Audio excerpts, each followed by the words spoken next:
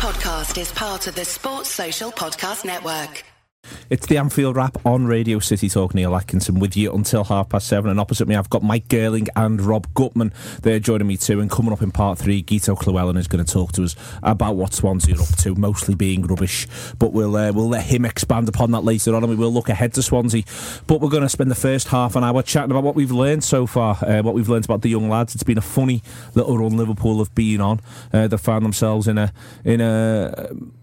little bit of a pickle in terms of getting results on the board, but simultaneously they've come through the other side relatively unscathed under the circumstances. And I'm going to do the opening question, which we rarely do on this show, but I'm actually going to do it to these two opposite me, and I'm going to ask them which of the players under the age of 21 who've appeared for Liverpool in the last 3, 4, 5 games, which of them's going to get 200 appearances for the club? I'm going to go for the obvious one then. Well, go on, Mike. You go first. Trent Alexander-Arnold. So you think Trent Alexander-Arnold's the one who will make 200 appearances for Liverpool? Yeah, I think Trent Alexander-Arnold. And I'll embellish on that if you like. I very much want you to. He's got more to him than just the position that he's been played in. You can see that he has got an innate ability. He went in at the deep end against Man United, and it could have been disastrous. It looked like early on. It looked like it was a bit of a gamble, but he grew. I like the way he grew into the game. He was up against a very, very fast player in Martial, and he did okay. He didn't pull up. He wasn't Rob Jones. We're talking here against Ryan Giggs, but he did okay. But I've seen him in other games, and he's got something about him. He's got a lovely touch. He moves well, and he reads the game well, and he can cross the ball. I think he's gonna be a good big player for us, but I don't think it'll be at full back. You think he'll end up playing somewhere else? I think yes, he will. He'll play further up pitch. You're right. He's usually played further up the pitch. I think he will have. It's hard to know if he will eventually. Out of all of those lads. Well, let me just be clear about this. There's only 106 footballers ever who've played 200 or more games for Liverpool. Okay. The 106th is Glenn Johnson. Wow. Jeff Strong, 105. I can go on. Fullbacks can stack up the numbers, can't they? They can. Yeah. No one wants to play there. No. I would agree with Mike that it's Trent. Sadly, the reality for young footballers is that it's not more than one of the current clutch who's going to make those 200 appearances. Obviously, Ben Woodburn would be next in line, and he's easily young enough to be able to say he could get those on the board. But I'd agree with Mike by some distance. If you're betting on it, it's Trent. Okay. Neither of you thought Ajaria. I'm intrigued. He came on and he played. I'm thinking of Shea or Joe. Ajaria played well. Yep, he did. But I don't think he's got that. No, I don't think he's got 200 in him. I think the key thing is 200 is that the longevity. Being a key figure at the club for multiple seasons.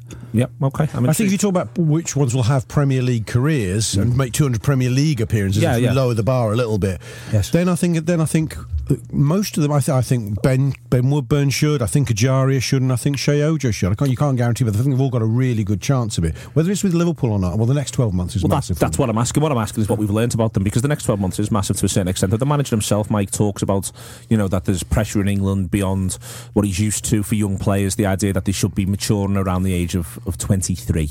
I think that's I think I agree with him. I think that's right. I think that's right. So we can't go too far on these 5 these games that we've seen, possibly the Wolves game coming up, maybe another cup game after that. I don't think it quite feels. I don't think for any of them it's felt quite as make or break as maybe it has done in the past when you're Darren Potter and you're getting thrown in, if you know what I mean. It doesn't feel like it's got to. You're going to have to really impress here. I think all of them, with the possible exception of Kevin Stewart, who I want to talk about in a minute, all of them are in a situation where they're able to probably already be thinking about next pre-season, impressing the manager there, starting again. I don't think there's any of them for whom they feel as though there's a big cut-off that's happened or will happen anytime soon. Other than I think the age thing you're pointing out there is very interesting, and it goes both ways.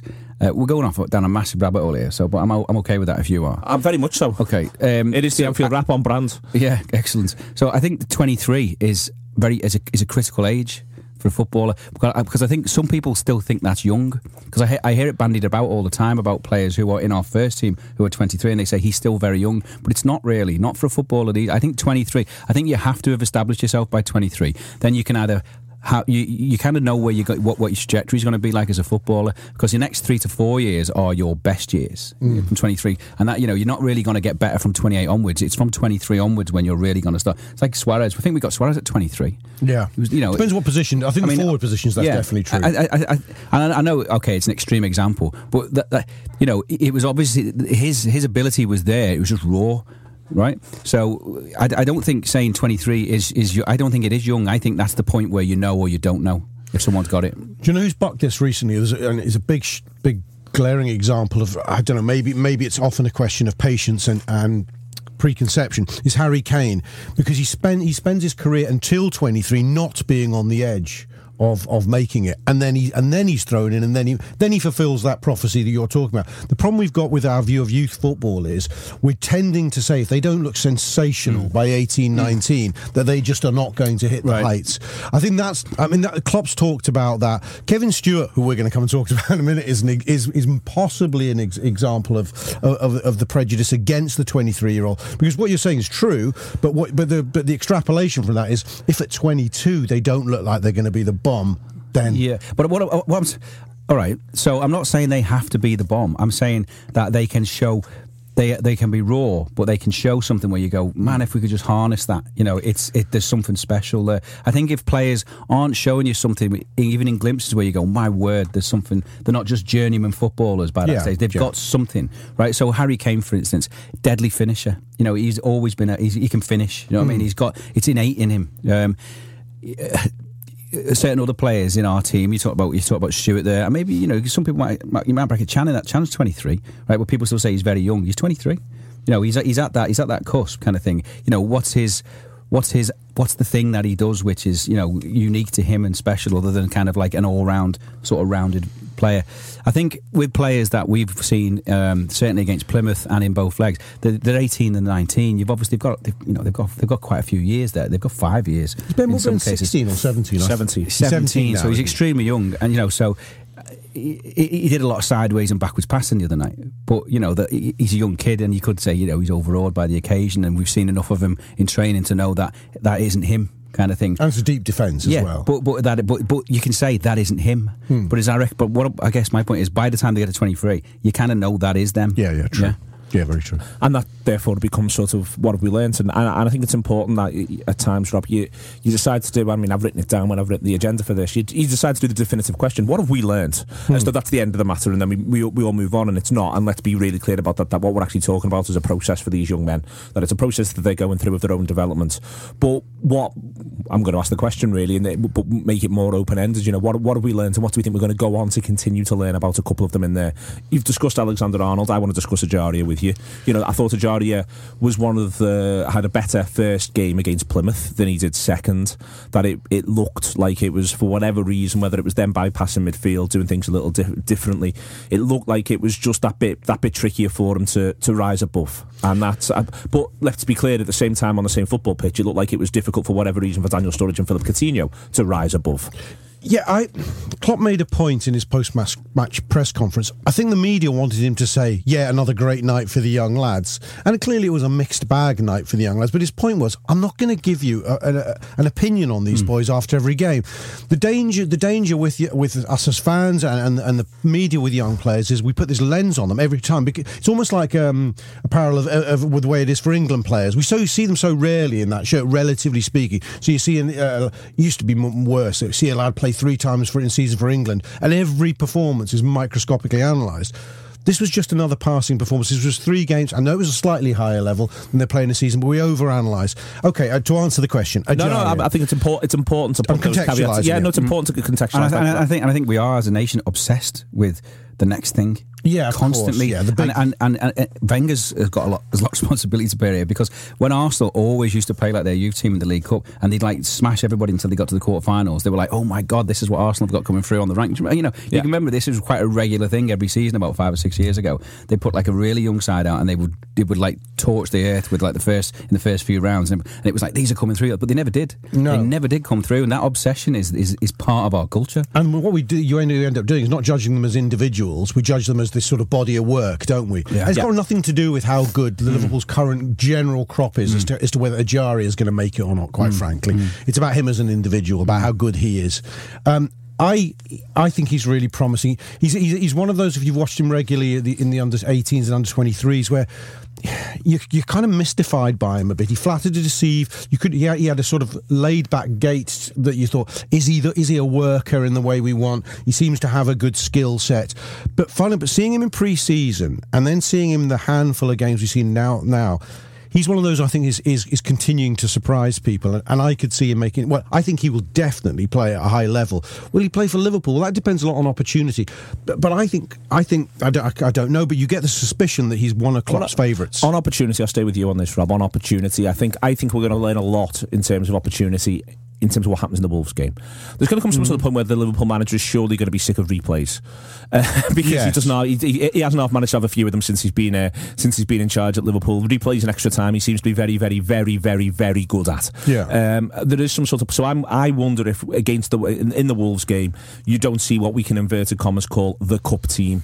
If instead you see something a bit different. That said, the Wolves game is immediately before the Chelsea game, so you're still expecting to see sort of 6, 7, 8 changes because he'll want his Liverpool players to be as ready as possible for the Chelsea game as core players. And I think, but what we're going to see from there is exactly who.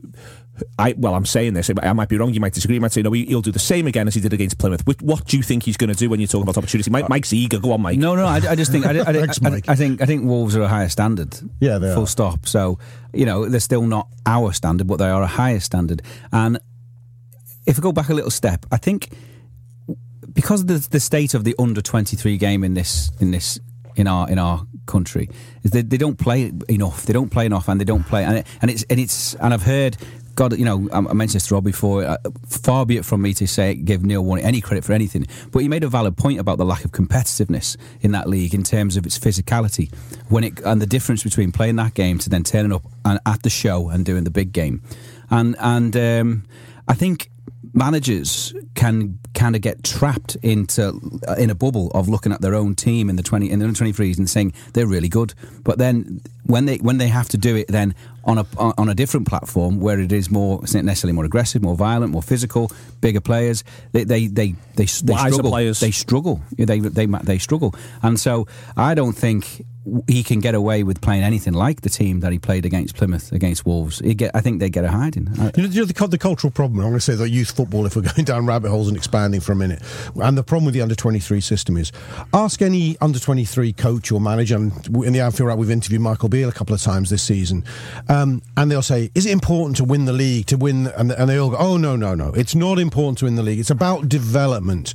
and then they go, and in any case, the players are taken off as they drop down levels, they move up levels, they're picked for the first team. So it's not about, we don't have the consistency of selection to win matches, and for it to be about winning is the ultimate. And you nod along at that and you go, yeah, I get you on that. And then you think about it, and then you go, well, hang on, but when they play a team like Plymouth, who are even 3 leagues below the level they're meant to be at, those lads are about winning. They're about winning football matches come hell or high water. That is the quintessential problem with their development.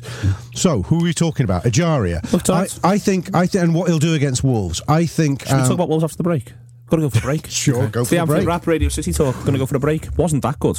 That's Heroes by David Bowie. Back to Mike and Rob, and the conversation you were having just before we hit the break there, Rob, you shifted on to Ajaria and the Ajaria conversation, but in the context of all of this sort of thing, which throws open that Wolves game. That Wolves game sits before Chelsea, and I'm having this conversation after the Plymouth replay where you would think there's a chance you could put these lads on the pitch if you did the same thing against Wolves, and as Mike says, they could be blown out the water, and that could knock confidence. That could knock confidence the football club, knock confidence in general on the development process, knock confidence of the players as individuals, knock the confidence of the coaches. But simultaneously, Liverpool kick off at 12:30 against Wolves, and then they kick off at 7:45 or 8 p.m. on the Tuesday night against Chelsea. And this is where we come back to saying, well, we've chosen this squad. The manager's had, he's had this view. He wants to have the ability for young players to be able to come through and rise and all this sort of stuff, and that's fine because there's different ways to run football clubs. But this is now becomes a bit of a pressure moment. It's going to become a bit of a pressure moment for these players, for himself in that selection, the Chelsea game, all in. The manager was at pains to say, I don't know which press conference it was, I think the one before last, that because they were pushing him on your youth project, you're picking them to give them this experience, etc., etc. He went, no, I'm not. I'm picking the best team I can pick, given the context of the fixtures. Now, and I think that's exactly the way he will approach this.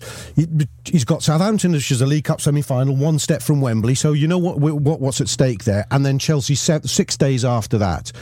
The Wolves game is one where he has to rotate. He simply has to. It's not about how he views kids' development or he views the next round of the Cup. His priorities are in order, Chelsea and the Southampton game. The Cup comes to the bottom of that. So I think it's going to be an interesting challenge. In a way, I think it might help us. Plymouth, we were on a hiding to nothing even with the young players, because they're 4th division, we're at home. Even the young players are expected to thrash Plymouth.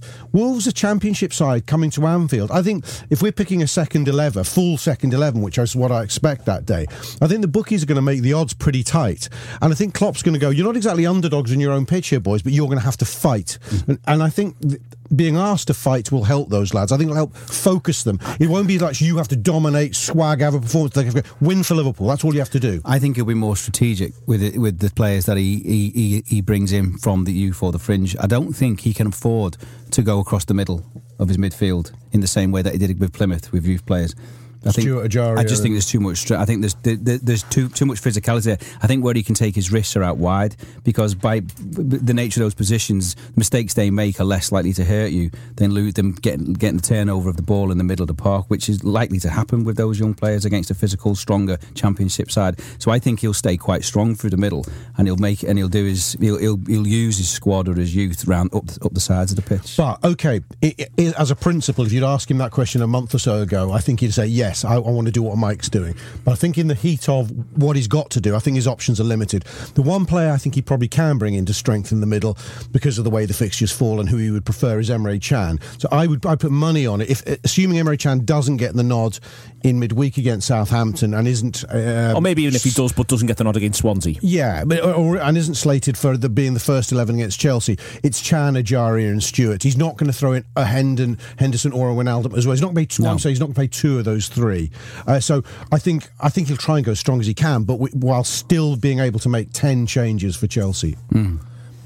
On that, you mentioned Stewart there. 10 will be. There's always one. But on this, there's the going into the market thing as well, which has been, he's been moved and linked with another. I'll go back to you again, there's Rob, with the right winger today, 19-year-old from Belgium, from Genk, has been moved to today. I noticed, and the winger links don't stop. They're relentless. And no Ojo. I can't work out if they're relentless, because there's a press thing where Liverpool have got a weakness. They look like they could do with another winger. We'll keep talking about that, or if there's an element of Liverpool are very much looking for a winger and all that sort of stuff. But no Ojo against Plymouth therefore felt a bit like a thing. You would have thought Ojo will get time on the pitch against Plymouth, and yet he only got on from the bench. I expected him to start, and you wonder whether or not if we are talking about lads who may well just be getting parked for the rest of the season, if Ojo might be one who ends up sort of, because of the injuries he's had, it disappears for him. I think Ojo's a bit unlucky, because I think Klopp makes the decision that Origi and Sturridge needs to be played into form, and they could have done with goals, and it didn't really work out. So I think that he's unlucky in that sense. And Ben Woodburn is the head of the queue, because there's a feeling at the academy that he is something special, and that there may be this sort of quickening that goes on this season, and he may force himself into real first 11 reckoning. Again, it didn't look like it so much on Wednesday night. So I think Ojo's unlucky, and the manager brings Ojo on for Sturridge, I think, and he gets a good 25, 26 minutes. Outstanding. Yeah, and he was outstanding, and Klopp was at pains to say he was, and watch Klopp's reaction when they come off the pitch. He goes almost straight to Ojo.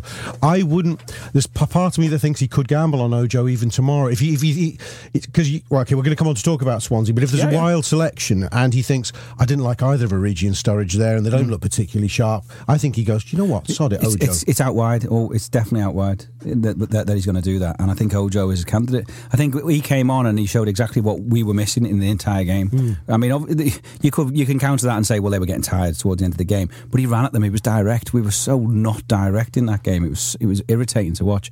He came on and he just stretched them, and he ran at them, and he played like a winger. And in the absence of Mane, would you be tempted tomorrow? So you're picking your first choice 10, and then you say, you know what, I'm going to go with Ojo. Do you know what? There's not that much right now. There's not that much difference between Wolves and Swansea. In terms of where they are, there's not that much difference. In fact, you could argue Wolves might be a better outfit than Swansea right now. So, so why not? If you wanted to do it, I don't think it's that crazy to do it with a wide player. I don't think it's that crazy. It's different if it's in the middle, but out there, he showed enough in 20 minutes the other night to say that he's got over his injury problems. He's fast, he's direct, and in the absence of Mane, why not? I think it's one of those gambles you can see a manager making and then correcting by half time because it just could not be his day. Let's not forget Ojo comes in and starts some Premier League games against opposition. This is what I'm driving at. Does okay. Last season this happens. He got 5 or 6 starts last season. Yeah, we forget he's for a very, very young lad. He's actually got a bit of experience behind him, and it's only because of this really quite lengthy injury he's had where he feels like he's starting again in a way. But he has it in him, and I don't know. If you ask me to put money on it tomorrow, I think Sturridge is going to get the nod. I think that's why he's the first to get substituted. I don't think it's a commentary on his performance. I think it was for that reason. But I don't think Sturridge is going to last the 90, and I think Ojo will feature at some stage. Other one I wanted to mention was Stewart, quickly before we get into the break.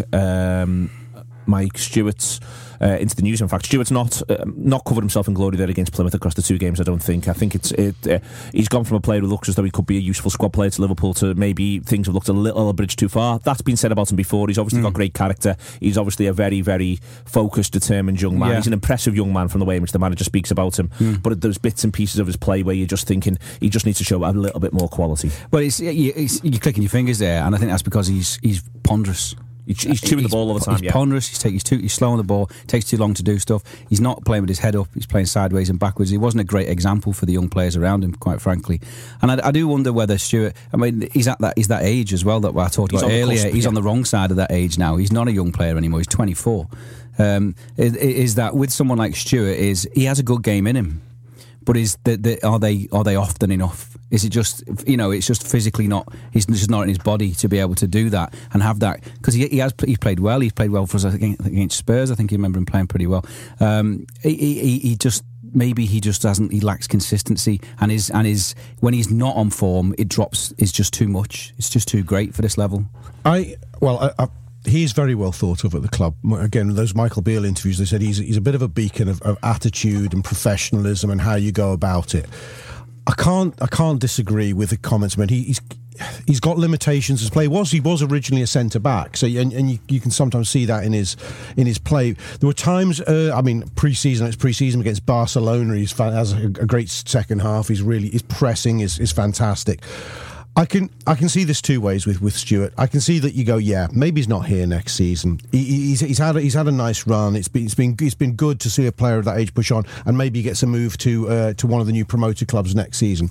Or you could say, you know what, Lucas Leiva wasn't much better at this age. And then people rushed to, of course he was. No, he wasn't. This was around the sort of age where Lucas was getting booed coming off pitches at Anfield. He was and this is the age where it was said he can't ever get the ball forward. He just passes it sideways 5 yards. And there had to be build up this cult momentum to defend him. You know what, I wonder if, and I'm going to say this, and it's a bit of a cliche defence, I wonder if Stewart was a Brazilian lad or a Latin lad, whether we wouldn't have, I don't know, because we sort of imbue more mystery and more potential, I think, in players from abroad than we can good, honest Joes from this country. And I'm not getting a bit Brexit about all this. It's got very Brexit indeed. Please, this is the Anfield I've got to be able to defend a young Let's lad, get into. You've got to be able to defend. I'll find whatever I can. Let's get into the news. This is the Anfield Wrap. Back in a minute or two. And over to Guito Llewellyn, who's hopefully going to say, because I think Swansea are a good club, hopefully in one sense going to say that Paul Clements looks like he might get them sorted out. In another sense, I hope it's a complete bag of rags, Guito, and you turn up to Anfield half cooked. I mean, it's probably going to be halfway between those 2 points, isn't it? But Clements in now, his feet are under the table. It's time to start getting results, but last week doesn't bode well, however good Arsenal are. No, I think last week more than anything showed the task that he's got ahead of him, really.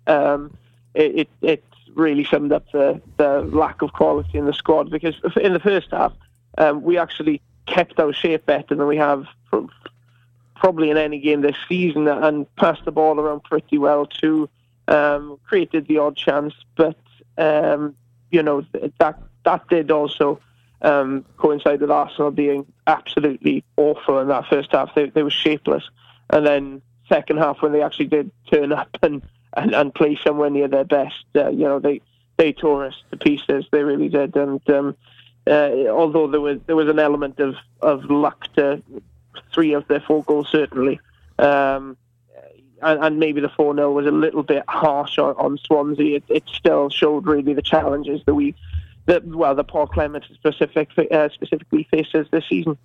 Two new players have come in this week. Tom Carroll from Spurs and Martin Olsen, both around £4 million spent on them. Olsen looked decent to me, playing for Norwich when I saw him at times last season. It's in many senses, it's new blood in and of itself. Feels like it's a bonus at this point, in that these lads now they've had a 2016, and moving into 2017, where they've all looked at each other and they've lost too many games. And I think that can happen to some football teams sometimes. Being able to look around and not think, is this lad to me right? He's let me down before, and instead think, let's see what this boy can do. It can help a football team. I mean, it just, however good those players are, they can give everyone a bit of a lift. I know Jack Cork's spoken about that as well. Yeah, that's very important. We need to freshen up the squad because obviously confidence is extremely low at the moment around the club. So hopefully bringing in players can give everybody a little bit of a boost, can give us something different. Olsen is certainly somebody who improves the squad on paper at least. I mean, he's better than Neil Taylor and Stephen Kingsley, who are our current left backs. He'll certainly offer us a little bit more going forward than both of those players. In terms of Tom Carroll's he's not a bad signing. I think he'll be good in the long run. He's been here on loan before and did reasonably well. I don't think he's going to massively transform our midfield. He's very similar to what we've got in many ways, but he's still young. He's quite promising, and he's the kind of player, if we do fall into the Championship, he's the kind of player that you'd expect to do pretty well at that level. And that's often the quandary around the way in which players get signed in this window. It's interesting that you're speaking of Olsen there, and I'm getting the impression he's going to play left back on Saturday morning. Carroll, I'm getting the impression he's probably going to start from the bench. But when you where you are at the minute, which is the bottom of the table, firstly, players, it's a tough sell, isn't it, to say come and play for a side who are bottom. On the first side, but then the second part of that as well is that in the back of Swansea minds is the idea of, well, who can do as a job next season as well, and not knowing where that next season is. I mean, if you were sitting 12th, you can buy lads in January for next season thinking, well, we're almost certainly going to be playing Premier League football, and it does sort of shift the priorities a bit. But what you can't start doing is actively planning for the worst, because then you'll bring it about. It's such a difficult balance, but the football club can't be irresponsible at the same time. Yeah, it is a tough one. I mean, like you said, a club in our position could very easily panic and just flash the cash like other teams have done in the past. QPR is the one that springs to mind, really. But I think it is more responsible to just think a bit longer term and look at who is available for a reasonable price within our price range, who improves the squad now, but can also either go down and do a good job in the Championship, or who knows, prove so good in the second half of the season that even if we do go down, we can get some money back, get some good money back for them. But it is tough to attract players in our position. I mean, we've seen with Carl Jenkinson from Arsenal now pulling out of a move to Crystal Palace. It seems today. So that again, it's difficult to attract players when you are struggling and there is no certainty about where you're going to be playing next season. We do face big struggles in that respect, because let's face it, I'm a Swansea supporter, and I wouldn't be advising any players to join the Swans at this moment in time. So the people actually trying to seal these deals have got a difficult job on their hands. The next part of that then becomes sort of the players who are there now, who have been letting the side down to some degree. I mean, I'm not saying for a second that people aren't trying, but it becomes, looking at the lads who've been representing Swansea in a week in, week out sort of sense, and wondering if there's going to be any bold changes around around that. I mean, is Clement? I know that Bradley was almost seemingly picking the side by lot for a period of time there, but has Clement made any noises about significant changes in terms of who he's going to expect to do what, or is he still working his squad out? Yeah, I think he's still working things out. I mean, he's had really 2 games in charge, one of which was an FA Cup match he made significant changes for. So, I mean, the Arsenal game, there weren't, huge changes to the side, really. It was the biggest one was probably the fact that Leon Britton wasn't in the matchday squad. But that has happened before. He is 34 now, and can't play 90 minutes every single week, despite the fact that he's still probably the best footballer we've got in our midfield. It's just the time has caught up with him now, so it's not entirely shocking that he's being left out of the matchday squad. And it also has to be pointed out that Clement was limited in terms of his options against Arsenal because of injuries in a few positions. I don't think he would have wanted to play Nathan Dyer and Wayne Routledge on the wings, but our other three wingers were all out injured, so he was stuck with that, really. So it's a bit early to find out yet what kind of personnel changes Clement's going to be working on. But judging by the first half against Arsenal, he is already trying to make us just a little bit more conservative and a little bit more compact when with and without the ball, which isn't a bad thing considering the way we've been conceding goals this season. So, therefore, with an eye on the game at Anfield, then, I mean, it's expecting that Olsen comes in and plays left back. Are you expecting it to be a very, very similar side? I mean, I noticed in the Arsenal game he brought Leroy Fair on pretty early. He got Baston on and gave him 20 minutes and had a little look at him, in that it must be the frustration, really, the money that's been spent on him in the summer there, how to get him out of it. Again, a lot of it comes down to Sigurdsson and how he's going to try and get the best out of him. But are you almost pretty much expecting him to go 4-2-3-1, be compact, get the bits, and not rock the boat in any meaningful way? Yeah, I think he'll go for a similar approach to the one against Arsenal, which was, like I said, 4-2-3-1, and try to just keep things tight for as long as possible. Whether we've got the players to do that successfully, well, I think, if I'm honest, we've proved already this season that we just can't, no matter how hard we try, we just can't keep decent sides out for long enough. So he'll go for it again, I'm sure, because it's a more sensible move than trying to go gung-ho when you go to somewhere like Anfield. But yeah, that's what I'd expect him to go for, and then try and the one thing I will say against Arsenal in that first half, we did look a little bit more creative when we did have the ball. It wasn't as though we were just playing for free kicks and corners the way we were under Bob Bradley. There did seem to be a little bit more focus on generating a decent build-up and trying to catch out Arsenal on the break. There was better high pressing, but it was the quality really that let us down then from that point on. Is there a concentration issue? Because this was the other thing that occurred to me as well, seeing Williams playing at Everton and looking at the Swansea back four in terms of a concentration / organisational issue. Because, you know, there doesn't look as though there's a quintessential bottom 10 of the Premier League dominant centre half there, the fella who is running that defence first and foremost, and then looking at the way goals have been conceded. And just to put it in context for Liverpool supporters listening who may not be aware, that Swansea conceded 4 at home to Arsenal, 3 at home to Bournemouth, 4 at home to West Ham, 3 away at Borough, 3 away at West Brom, 5 away at Spurs, 4 at home to Palace in a game that you went on and won, and 3 at home to Manchester United. And this is all since the start of November, and that's a lot of goals to ship. We're 21 games in and it's 49 goals, and is that the problem? Is there just no one there saying, lads, this is how we get through the next 5 minutes, lads, this is what I need from you now, lads, come in here, let's just do this is how you're organised from set pieces? Has that just completely disappeared?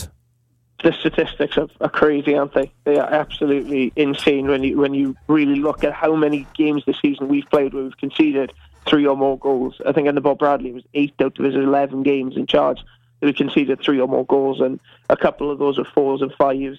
So that tells you everything you need to know. We've got no chance of winning as long as we can't keep clean sheets. And the personnel just isn't there. I mean, Ashley Williams was aging. Starting to show the signs of age, but one thing which never changed was his just ability to lead a team and organise a team, and we miss that more than absolutely anything else this season. It's just that organiser, that leader in any area of the pitch, but in particular at the back. The defenders who've tried to take his place, they're just not good enough in any way. And you spoke there about concentration, and that's one of the big problems we've got, I think, is that this team at the moment really struggles to keep focus for any length of time. And what tends to happen is that as soon as the opposition exerts any kind of pressure on that on that Swansea back four, they tend to crumble and they lose focus. They start making mistakes. They start getting dragged out of position. They freeze. They do absolutely everything wrong from that point on. And it's not just sort of from the point where they concede a goal. It's from the first attack they face. They look absolutely fine until the opposition just put together a few passes and get a shot away. That's at that point you can guarantee that things begin to unravel, and they get frazzled and just lose their minds entirely. So if ideally in this window, if we're looking for anything, we should be looking for that authoritative centre back who can organise a side and just lead by example. But unfortunately, that kind of player is very difficult to find, and that's particularly the case in January when, if you have that kind of player, you're not looking to sell him at any price. Yeah, the last thing you want, if you've got a strong defensive organiser, the last thing you actually do in January is let him go. It is that sort of thing. Do you want to give me a prediction for the game? I'll go for 3-0 Liverpool. I know Liverpool have started, maybe have not been playing with the same energy of late as they were earlier on the season, but they should still, absolutely tear Swansea to pieces. Unfortunately, I can't see anything other than a very comfortable Liverpool win this weekend. Okay, thank you very much, Gito. Let's go back and find out what everyone else thinks. Everywhere by Fleetwood Mac. Speaking of which, Rob Gutman, there is. It's just a joke. Just a joke. It's not even a good joke. It's just one away. There is a lot to be said for Gito, for a man coming on this show and saying that he's going to get beat 3-0. You could probably do without, the idea that they put a strong defence, a new manager. He's had more time to work with them. He's had them all week. Everyone thought they might be stronger against Arsenal, but you're looking at the record of them this season. The number of times they've shipped 3s, 4s, and 5s. Home and away, you've got to be thinking that Liverpool can find ways to put them to the sword. Klopp said in the press conference, and I know managers do this and throw sugar at the opposition to soften them, but he was quite emphatic that they've had a radical turnaround in their level of performance. He stressed. He said, when we scout, we don't just look at results, we look at performance. Now, notwithstanding and taking off a certain percentage for just manager, as I said, hyperbole and throwing sugar at it, he did think they're slightly better than their results suggest. Having said that, I don't care if they're 200% better than their results suggest. We have to be able to put them to the sword. We have to beat them. Not even if we're just in title contention, any kind of top of the table contention. We have to win a game like that. By the way, can I just put out some team news that was in the press conference about? By all means. Henderson and Klein were. The way the manager was speaking were 50-50, the pair of them. Both are only coming back into training today and both in contention, but far from eligible to start. So your Kev Stewart's dream scenario may happen, Neil. Well, maybe. I think he'd do Chan Van Alden. He doesn't need him in this game. No, I don't think. He does Chan Van Alden and Lallana, I suspect, is what he'd do. I think it's a really good opportunity for Alexander-Arnold, that said. If to get Swansea at home, to get his third game in the week, third game on the bounce, I think it'd be significant for him. And he can possibly therefore also have one eye on Southampton as well, you'd think. So the idea of getting 4 consecutive games and then you'd expect him to play against Wolves now, as an idea that as a young footballer, might he get those games on the bounce? I wouldn't have any issues tomorrow if Alexander-Arnold starts. No. I wouldn't be concerned about it. I'd actually be thinking, let's see what his delivery's like around the better players, around the good players, if he links up with them. Yeah, I agree. I mean, I think if he's got to take a risk on one of those, then Klein doesn't play, and he has another few days to get ready for the next game. I think even though Swansea are in the state they're in, we are markedly different with Henderson. It might be a case there that we take players off after 60 if we're doing very well, and give them a shorter run out. The teams that have come to Anfield of late who've defended, our problem is scoring. Ironically, compared to where we were at the start of the season, we're not scoring as freely as we were before.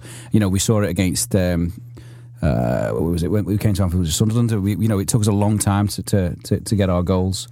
We're not free flowing at the moment at all. So that's the only caveat I put to this. No doubt we should be taking Swansea to the cleaners, but we aren't scoring as well as we were. I would like to see Firmino back in the middle now. Coutinho's back. Coutinho on the wide, Firmino in the middle makes a big difference. To us. Who do you want in the other one? If it was just you, not watching the manager does, what would you do, Mike Girling? If it was you, what would I like to do? I'd play Lallana there and I'd put Lucas in the middle. Is that what you do against Swansea? Yeah. Yeah, just to free it up a little bit. I mean, you could say yes, well, we don't need Lucas against Swansea, but you don't. But maybe you don't play Chan in this game. You play Lucas and Wijnaldum, another Henderson. Yeah, you throw Henderson in there. Yeah, but then you go Lallana. Well, I want us to get back to that. When we were scoring for fun, it was the front three with Firmino in the middle, and I think his movement is the reason why we've lack it in the front. Is the middle is why we've stopped scoring. I think if you had two Lallanas, I would play one of them up, and we've got Mane out, I'd play one of the Lallanas in the front three and have another one in midfield. What I think that the secret for us scoring goals, and this goes back to 13-14 under Brendan Rodgers even, we became a free scoring machine when effectively Brendan was playing 4-2-4. However one you want to dress it up. There were two centre mids and four attacking players. I'm counting Coutinho along with Sterling, Suarez and Sturridge back then.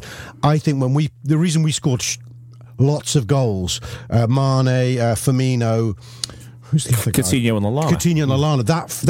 That quartet is why we score lots of goals. The reason I fear if you go down the approach Mike's saying is, I get it, you have a certain, and maybe away from home I think they get more tempted with, so you have that solidity, but you don't have as many players who naturally can get in the box, and when they do get in there, you can have a change of feet and can finish. So for me, you probably have to keep Lallana in the three in midfield, and then it really is a straight choice between Origi, Sturridge and Ojo. I think those are the three, and I think Sturridge probably gets nod. What would I do? I don't know. I'd have a sleepless night on this one. Exactly, and I agree with you, and you're absolutely right. But Origi, his form stinks at the moment. Yeah, he's last choice. He whereas a couple of months ago, you'd have him first. You'd have him right back in there. Very good, runs the channels well, strong. He just seems to have forgotten he's lost his mojo completely. Sturridge, for different reasons, looks like he's lost his mojo. So, normally you go back. Of course, that's what I do. But there's no point playing players who aren't playing well. No. It's like to play players into form in a Premier League game is not the right thing to do. It doesn't feel like it'd take much to get Sturridge into form. I dare on the side of Sturridge. We feel like we've been saying that for a while, though. I dare on the side of Sturridge with everybody else around him. So everyone else is playing. So Lallana's playing, Henderson's playing. I think one of the keys to Sturridge is have Henderson on the pitch. Yes, because it was early something ball. That Gerrard was saying when Gerrard was talking at the Plymouth game doing the summarise, and he was saying Sturridge's movement's been great, and he was saying it, as someone said to me on one of our shows, in the manner of Steven Gerrard looking at that going, if I'm playing centre mid, I'm just hitting him all day. I think if you can get Henderson on the pitch, I think he's also sending a message to Daniel Sturridge as well.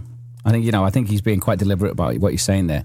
That we know, keep your head up, type of thing. We did an Anfield Unwrapped show yesterday, and I'd watched it back, and Sturridge actually about 4 or 5 times, I think mainly in the first half, ends up with his head on his hands because he's made that run to the edge of the 6-yard box, and just at the last moment it's deflected out of his path. I mean, the most telling one was when Coutinho hits Alexander-Arnold on the back post, brilliant half volley back across the ball, just nicks a defender and it falls behind Sturridge. So Sturridge's performance wasn't actually as bad as I think the consensus was after the game.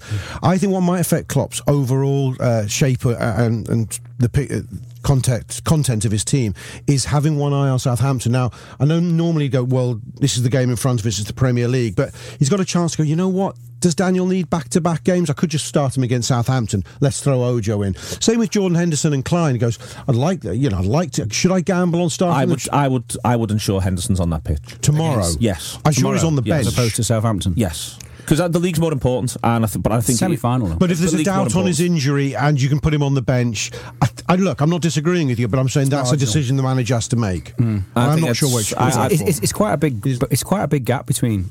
Because it's an early kick-off, Saturday, it is a and Wednesday gap. Evening. It's decent, It is a reasonable gap, and I'd be more than happy to rest people for Wolves. But I just think that for a variety of reasons at the moment, I think we just look a better outfit with Henderson on the pitch, and it's not. I don't think it's just the nature of the football that he's playing. I think that, and this is, for ages we've been talking about leaders and Henderson stepping up and all this sort of stuff. Well, that's a bit of a double-edged sword sometimes, because I just think this Liverpool side now is in a position where it just looks better if Jordan Henderson plays, and that is he moves the ball quicker now. He moves the ball quicker. He's the only one of that midfield three who he plays a first time pass. He's the only one who does that. And that is key to us in the way we play. And when he's not there, we struggle massively. I agree, but he's only just come into training today, so it's a risk to play him. But it also shows that it was a risk to play him against United, and it was one we took. Probably, now I understand United away, but it sounds as though if he's only just got back in today, it sounds as though there were circumstances where he was forced through to play against United, which also puts his performance in even greater context in terms of how well he's done. Give me a prediction: Liverpool versus Swansea, Mr. Rob Cutman.